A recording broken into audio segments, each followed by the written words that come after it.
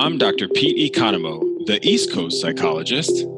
And I'm Dr. Nikki Rubin, the West Coast psychologist. And this is When East Meets West.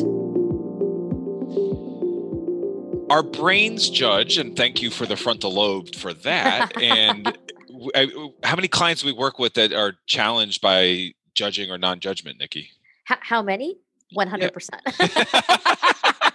Wow. How absolute in a non-absolute psychological science world. It would be like, how often does the sun rise and set? 100% of the days. It's 100% of the days. Fact of reality here. Even behind the clouds. Yep. Mm-hmm. Yeah. So today we're going to discuss judgments, the role of judgments in behavior, and how judgments really can have pretty significant impacts on how we feel, what we do, and how we behave. Yeah. Well, and what we're really aiming for is non-judgmental stance, which is a major tenet of mindfulness and, cognitive behavioral therapies. You want to jump right into the science. There she goes. The teacher in her just can't help herself. Sure I wanted to slowly ease anybody into what it might look like. So yeah, I mean, I'll bring in. So maybe all right, let's just dive right in. So you bring us some of the Western stuff in terms of behavioral science. So we're aiming for non-judgment. So a listener just said, "What the hell is that, Nikki?" Yeah. So being non-judgmental, practicing non-judgmental stance. Obviously, that language comes from more of a mindfulness framework, though. Cognitive behavioral therapies have always aimed for this because we're really aiming to see the world as it is. So brains are, as Pete was just saying, designed to judge things and distort reality, right? Like tell stories about reality. And so, in behaviorism, we're really trying to target, and we actually call it cognitive restructuring. Yeah. So cognitively restructure our thinking so that we are able to basically see reality accurately, which is honestly a pretty hard thing to do for the human brain. 100% of the clients I work with on non-judgment then think that they'll no longer enjoy things or that they're taking away the thrill. And I challenge them to look at it's actually the opposite. That when we can take a non-judgmental stance, you're actually going to experience things more fully. So maybe what do you think about that?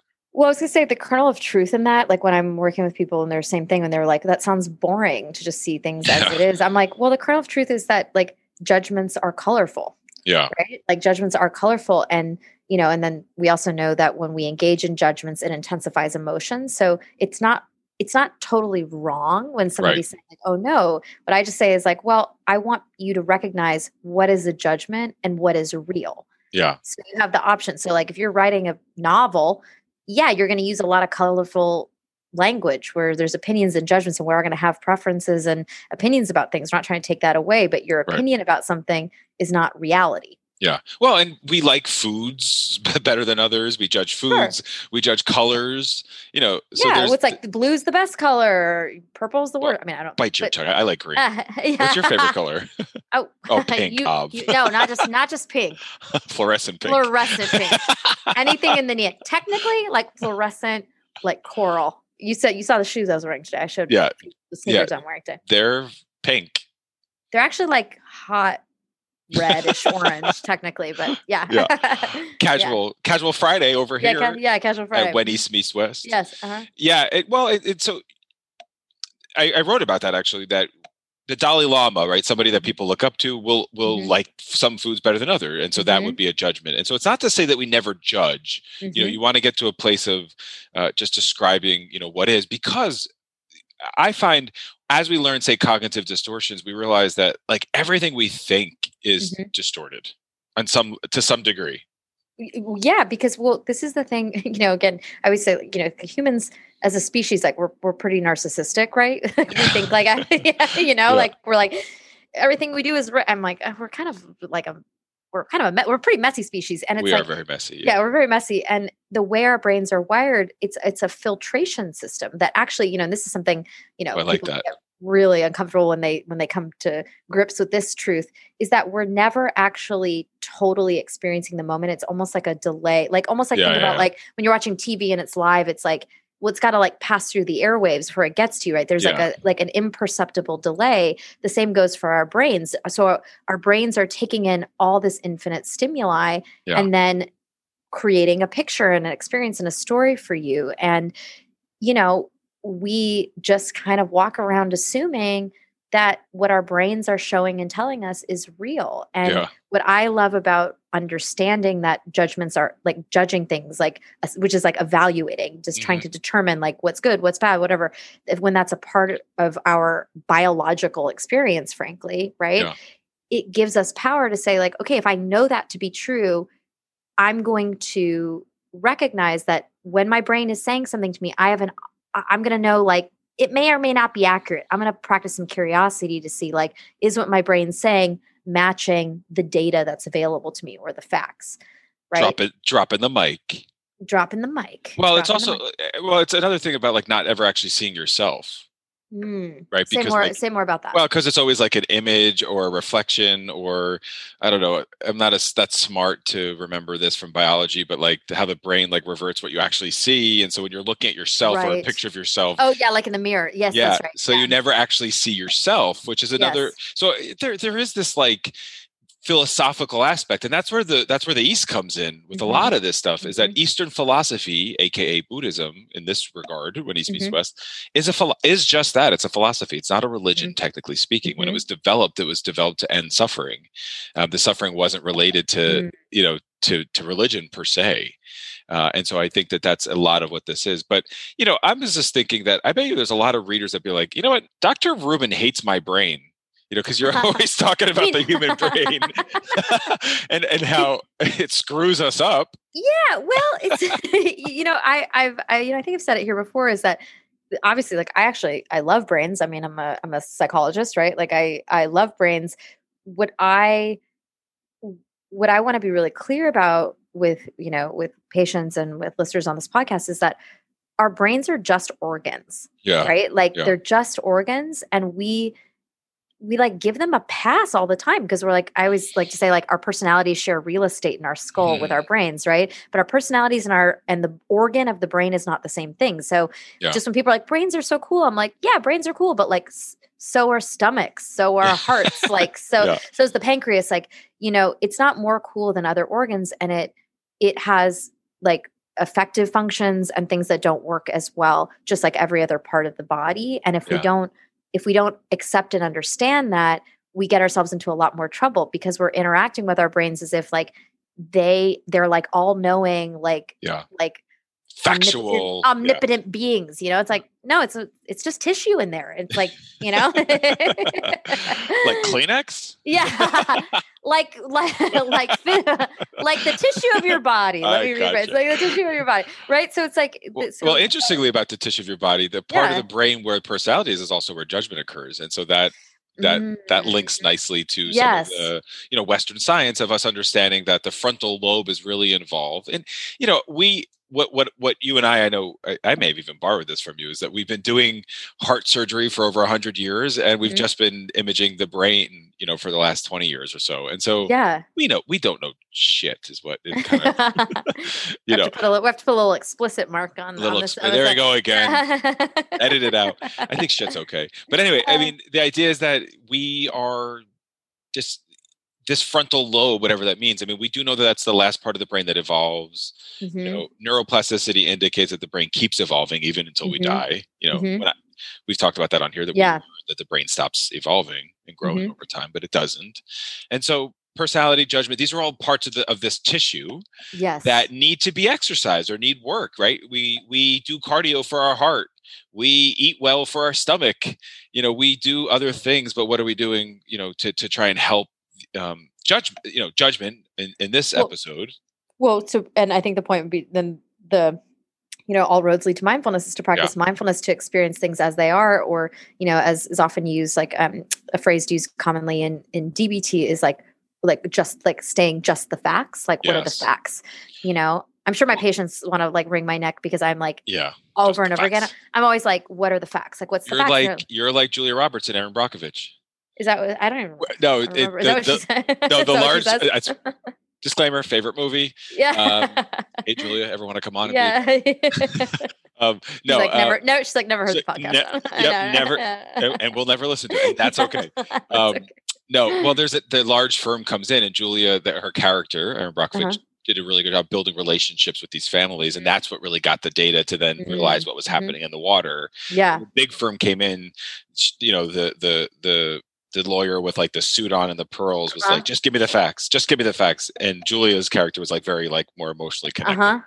So you're like a blend of these two lawyers. I'm like a blend of the two. Yeah, it's a dialectic. There it is. Well, because with the facts, what I love about facts is that are that like I say this a lot to people. I'm like, facts are very grounding from an emotional standpoint, and what's really interesting is that, and this is very relevant to the like the current climate, like political climate and cultural climate that we're in, right, where people are finding themselves down rabbit holes of information that just confirm their own opinions and judgments, right? Yeah. That I'll say like facts are emotionally regulating, they're grounding, whether they're facts we like or they're facts we don't like. Like, for example, like nobody likes the fact that we don't know the future. Our brains do a lot of work trying to like assume, judge something bad's going to happen. Like, I know this person's not going to like me, or I definitely know I'm going to get this job. It's like, no, you don't. Like, we never know what the future is. That's may or may not happen. Yeah. The only truth of the future is it's uncertain. It's unknown. That's a fact. Yeah. But that is more regulating. It's more grounding. But brains, as we've also said, they don't want to connect with facts that they don't like, which pushes us back to judgments, back to and we should say, different like assumptions, those are judgments, right? Yes. Opinions, those are judgments. It's basically, anything that's not real fact. Yeah. And what we're trying to do is relinquish judgment, and I think that's the neutral judgment that we describe, because the relinquishing of judgment allows us to surrender to life's perfect process, right? The idea that And that's the Eastern teaching, is that it is all perfectly imperfect. Yes. It's all working the way that it's meant to work. It's the suffering is a part of it. And actually what we find, and there's some Eastern teachings that say that the suffering can lead or be a gateway to consciousness, which I think is really profound for our listeners to like sit with. Because why can that be a gateway to consciousness? Through suffering, we learn about both our strengths and our weaknesses. And I think part of understanding how resilient we are, if we reflect back on, I was doing supervision with this weekend. One of my supervisor, he was talking about the trauma of the client and how there was like one after the other. And so I just asked him, well, what's your like humanistic, your human response to that? And he was like, damn, she's resilient. I'm like, exactly. And that is what he was worried about, if he had to report anything or like all the logistics of how some of our work could go. And I said, and she felt comfortable to share this with you, and how beautiful to celebrate her resilience, because here she is being able to tell you about all of that.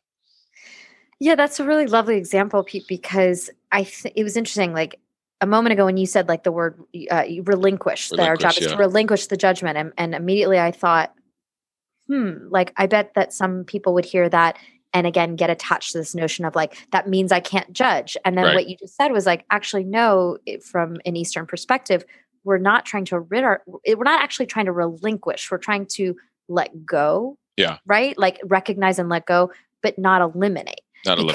Because as you're just describing, this is a part of our human experience as we walk this planet. And it sounds like in Buddhism, they're saying like that is an inroad into consciousness and, perhaps connection. I can't wait till we do that episode on consciousness. We have to do that, because I keep getting faced with it. Even this week with my Zen teacher, consciousness came up. And Zen doesn't really have a good, this is where I think the West is critical to understanding some of these Eastern philosophies. Well, I was going to say the West doesn't really either, though. It's like maybe none of us do. Well, I think, totally. But we've done a better. I think we have done a little better of a job of at least trying to study it. Maybe. I don't know. Stuff I've read, it's like, it's so hard. It's whatever. Sorry, guys. We're getting it. So that's another episode. Another episode. But yeah, so, do you ever have the experience, though, of like when you're trying to help someone become more aware of their judgments, identify them in the service of, giving them the option of reorienting back to reality, back to the facts, that not only that people might think it's boring, as you were saying before, but do you ever find that folks kind of maybe like try to cling to their judgments or like argue that's a better quote unquote way to be here? I don't know. What are your thoughts on that? Yeah, because with the distortion, there's at least one data point of when their distortion was true, and that's what they hold on to, because that's what we do, and that's what our brains do. It latches onto that. So I think that there's always going to be something that will say that, what I think the other piece that I wanted to share was one of the Eastern authors, Pema Chodron, who I've mentioned here, and I really like her writing. So any listeners out there, she's very wise. Very wise, very wise. Yeah, right? Wise and accessible. Yes. Right, and so if we learn to open our heart to anyone, including the people who drive us crazy, can be our teacher. And that's to me what encompasses this whole idea of judgment, because what the alternative is, when I'm with someone that's driving me nuts, I'm just judging them for them driving me nuts, right? Some personality flaw, some personality disconnect between myself and them, whatever it is, versus this is a teachable moment, and I think that drives some people nuts. Well, yeah, because I think that, and I think we want to be mindful to validate that, when somebody is saying something that we don't like, right, or we disagree with, not judging them isn't just, it's not like, I don't know how to say it. It's not like taking the high road, so to speak, or it's not going like, this is just a teachable moment. It's actually just letting go of the evaluation that it's bad, that somebody is doing something or believes something, right, that, or you're experiencing something that is unpleasant. It's just like being with that as it is. I mean, again, it's just as is. Well, and that's a neutral stance. And I think that's, yeah. And what I want us to think about maybe in this season too is shifting from all roads lead to mindfulness, because that's, we know that we're always going to plug that, and it's worked. There's a ton of evidence that proves it. And I have found that there are many people that they're not ready for it yet, or it's really hard to get to. And I think judgment is one of those ones that are really challenging for a lot of folks. Yes. So almost bringing in some of the first or second wave Western stuff would be really kind of cool for us to even consider this upcoming season. Yeah, no, absolutely. I think in terms of sort of from a segue perspective, challenging distortions and things like that. Yeah, I mean, absolutely. And I obviously, I certainly challenge distortions, though I gotta say, I still lean towards just helping people understand, while yes, we want to come back to facts. And I mean, I am talking about that a lot clinically with people. All the time. I mean, if any patients are listening, they're gonna be like, yep. Nikki talks about it a lot. I'm always starting with just recognizing this is just what your brain does. There is a mindfulness saying don't judge the judging, right? Anticipate that that's supposed to happen.